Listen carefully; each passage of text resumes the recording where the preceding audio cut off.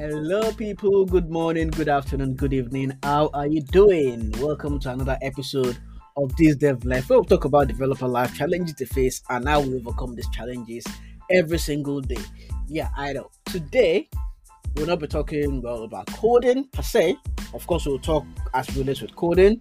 And with me today, I have Emmanuel. We're talking all about STEM. STEM stands for science, technology, engineering, and mathematics. I hope my knowledge is still right, Emmanuel. Yeah, Am I still up to date about that? Yeah, doing fine. Alright. So we're talking about STEM and the role it plays in sustainable development today. And there's no other person that is an expert in that I thought of bringing on the show than Emmanuel. Emechete, if I pronounce that right at all. Did I try? Yeah, doing fine. Yes. So we have Emmanuel, who is a STEM leader. I'll say STEM leader, yes, because since I've known him, he's been doing lots of fantastic stuff around educating people in coding, engineering, technology, and all those kind of stuff. He's doing amazingly well. And I thought, let's bring him on the show and talk about how STEM helps us achieve sustainable development. So let's have Emmanuel. How are you doing, sir? Yeah, I'm doing fine, and it's great to be here today.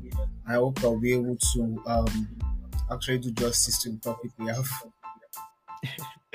Right. So why don't you go ahead and just give us a little bit of background into yourself so our listeners can know exactly who we're speaking with.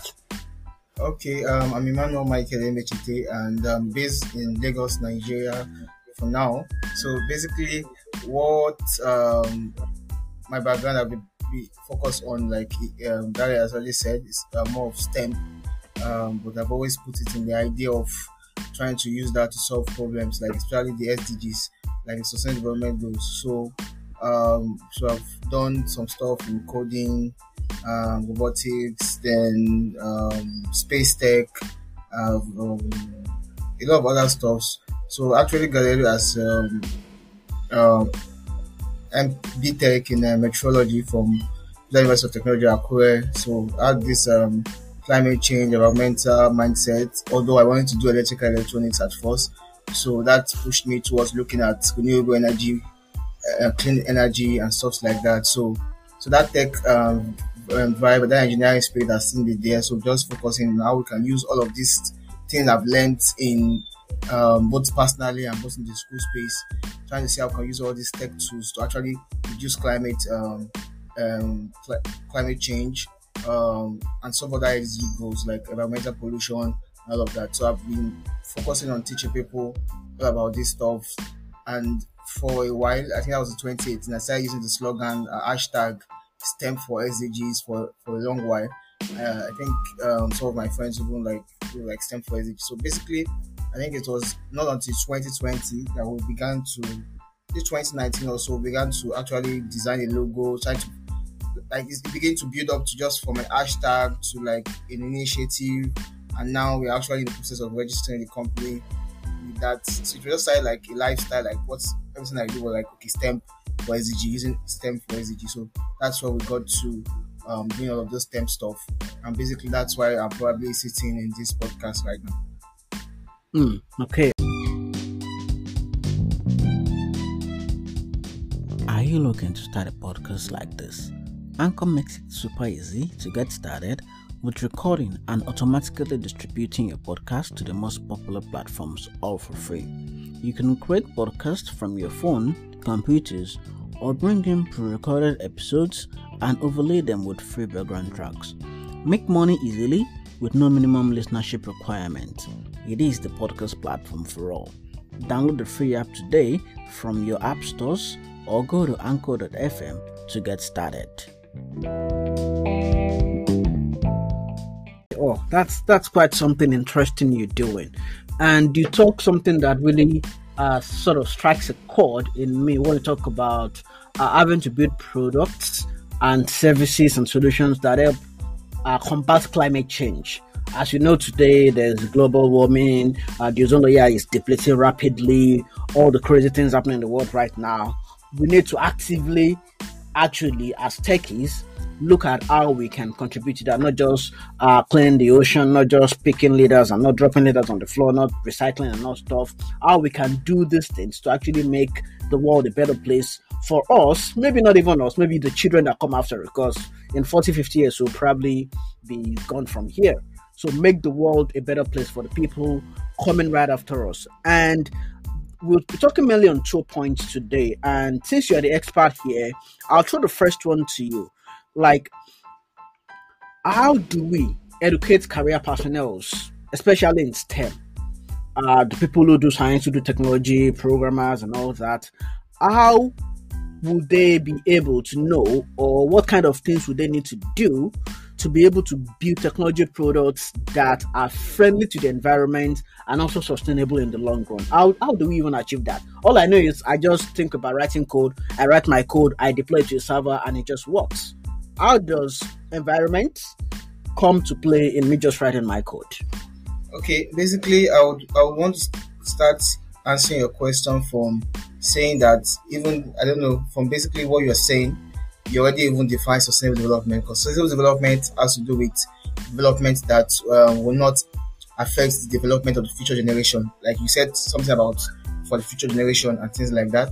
And I'll go back to where my coding journey started. It started in 2016 fully, though I had that plan to learn coding before now. Well, actually didn't have a laptop, so I was just using this Java phone, then Nokia something.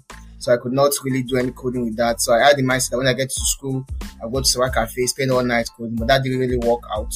So in 2016, when I got like fully had the laptop I could use, I saw this program called Copreneur in Akure. Then I joined them. I asked if I could actually even call to ask if my laptop with 1 gig RAM could be allowed to do coding. So the person was like, no, just come with your laptop. So I went.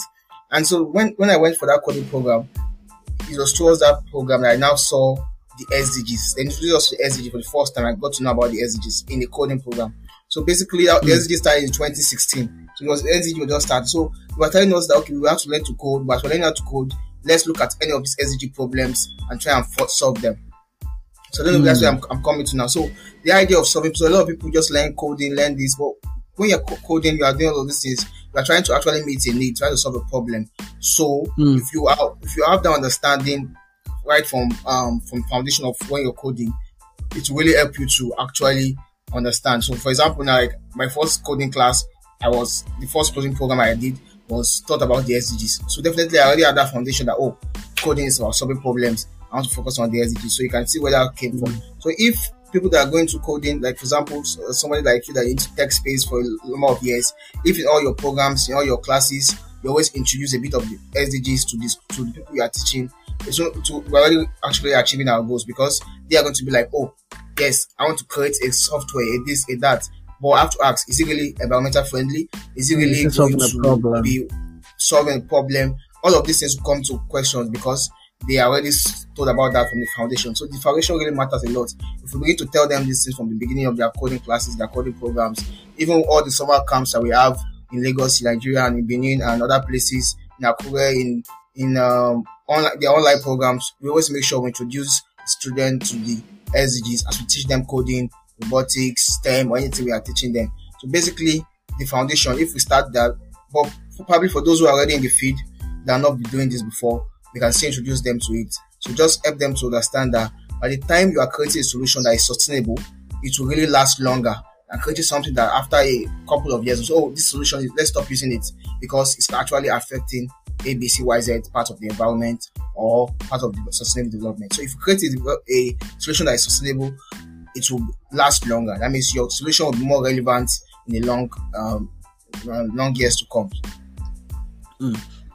So this is really good. Like from the foundation of me teaching someone how to code, I teach them, hey, you have to think about the environment as you're coding. You have to think about this SDG goals, and there are 17 of them. Well, as of right now, if I'm still correct.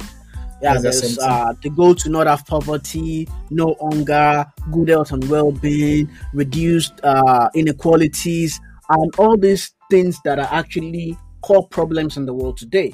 Because every man, well, of course, are born equal. Well, at least that's what we say. and we should be able to provide a level playing ground for everybody. But this now boils another question from my mind. You're talking about these two people who teach coding, people who teach cloud and all this nice techy stuff. Now, as industry professionals, people who don't care about teaching anybody because I'm just here to make my money. I learned code because I want to make money. When I learned my coding, there was nothing called SDGs or even whatever DGs might come in the future. How do we get this kind of people involved in the SDG goals and writing their code for sustainable development?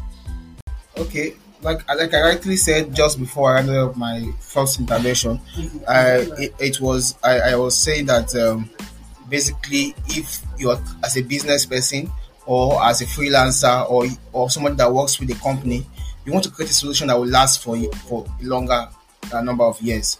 Just imagine you creating something that you already know the lifespan will probably be like next 5 years or probably next 2 years because it's not sustainable. So you definitely want to be interested in something that will make your codes or your program or your software or solutions be sustainable. For example, like probably I'm deploying a software that would probably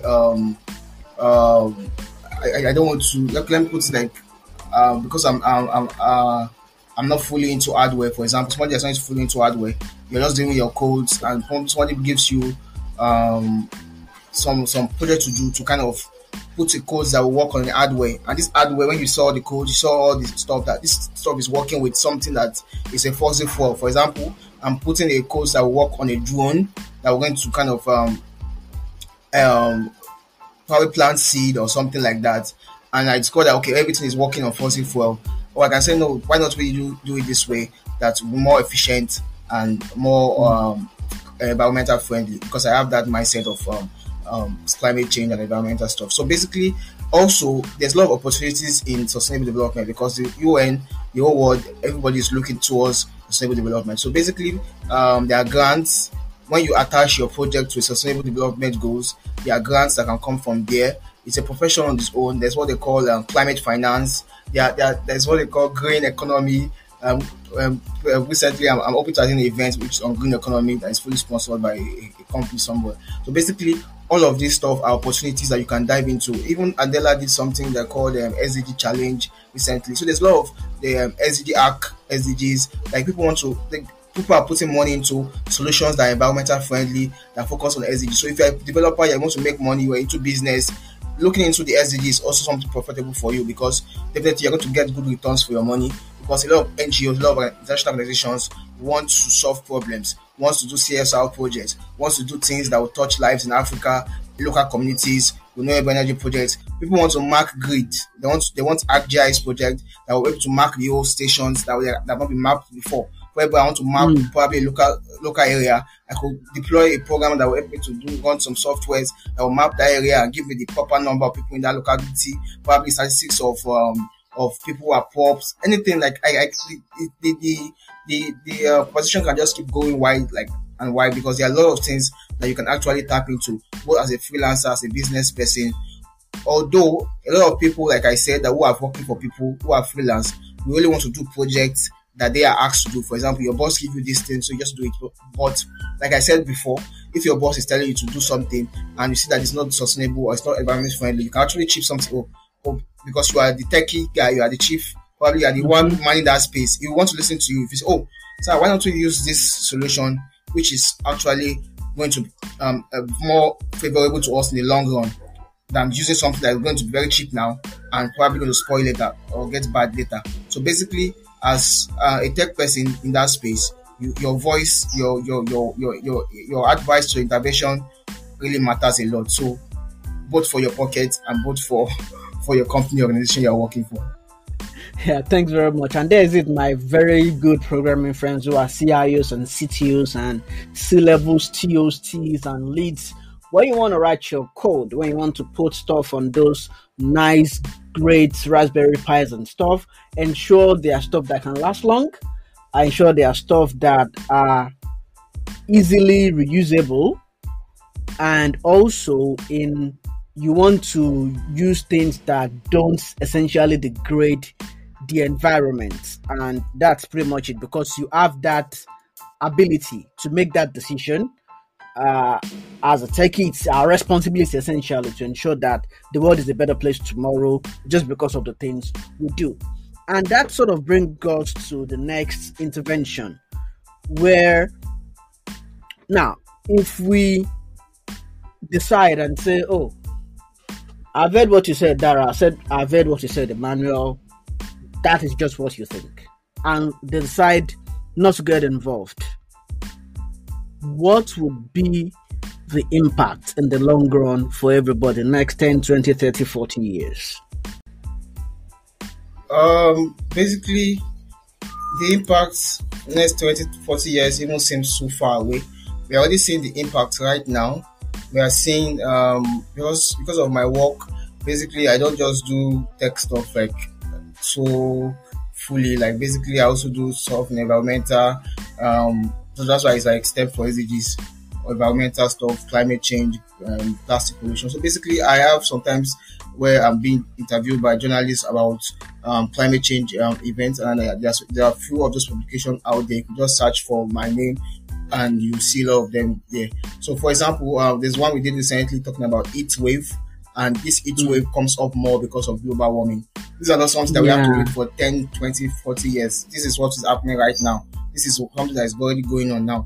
Just imagine, recently in my place, Lagos here, Nigeria, because of the poor power situation sometimes, for me, I feel as a climate change advocate, it's not a good thing for me to always put on fossil fuel generator all the time. So I have to get like this DC fan, because the room is always very hot where there's no power. So all these things happens, and it's kind of stop the flow of work for me. For example, I'm in my room trying to write some code or working on the website, and the whole place is so hot and I'm sweating. So that kind of looks so comfortable for you to work. Like the heat wave is already here. We're already experiencing it. So yeah, definitely. You as a tech person, you want a comfortable place where there's AC and you're working and you're coding.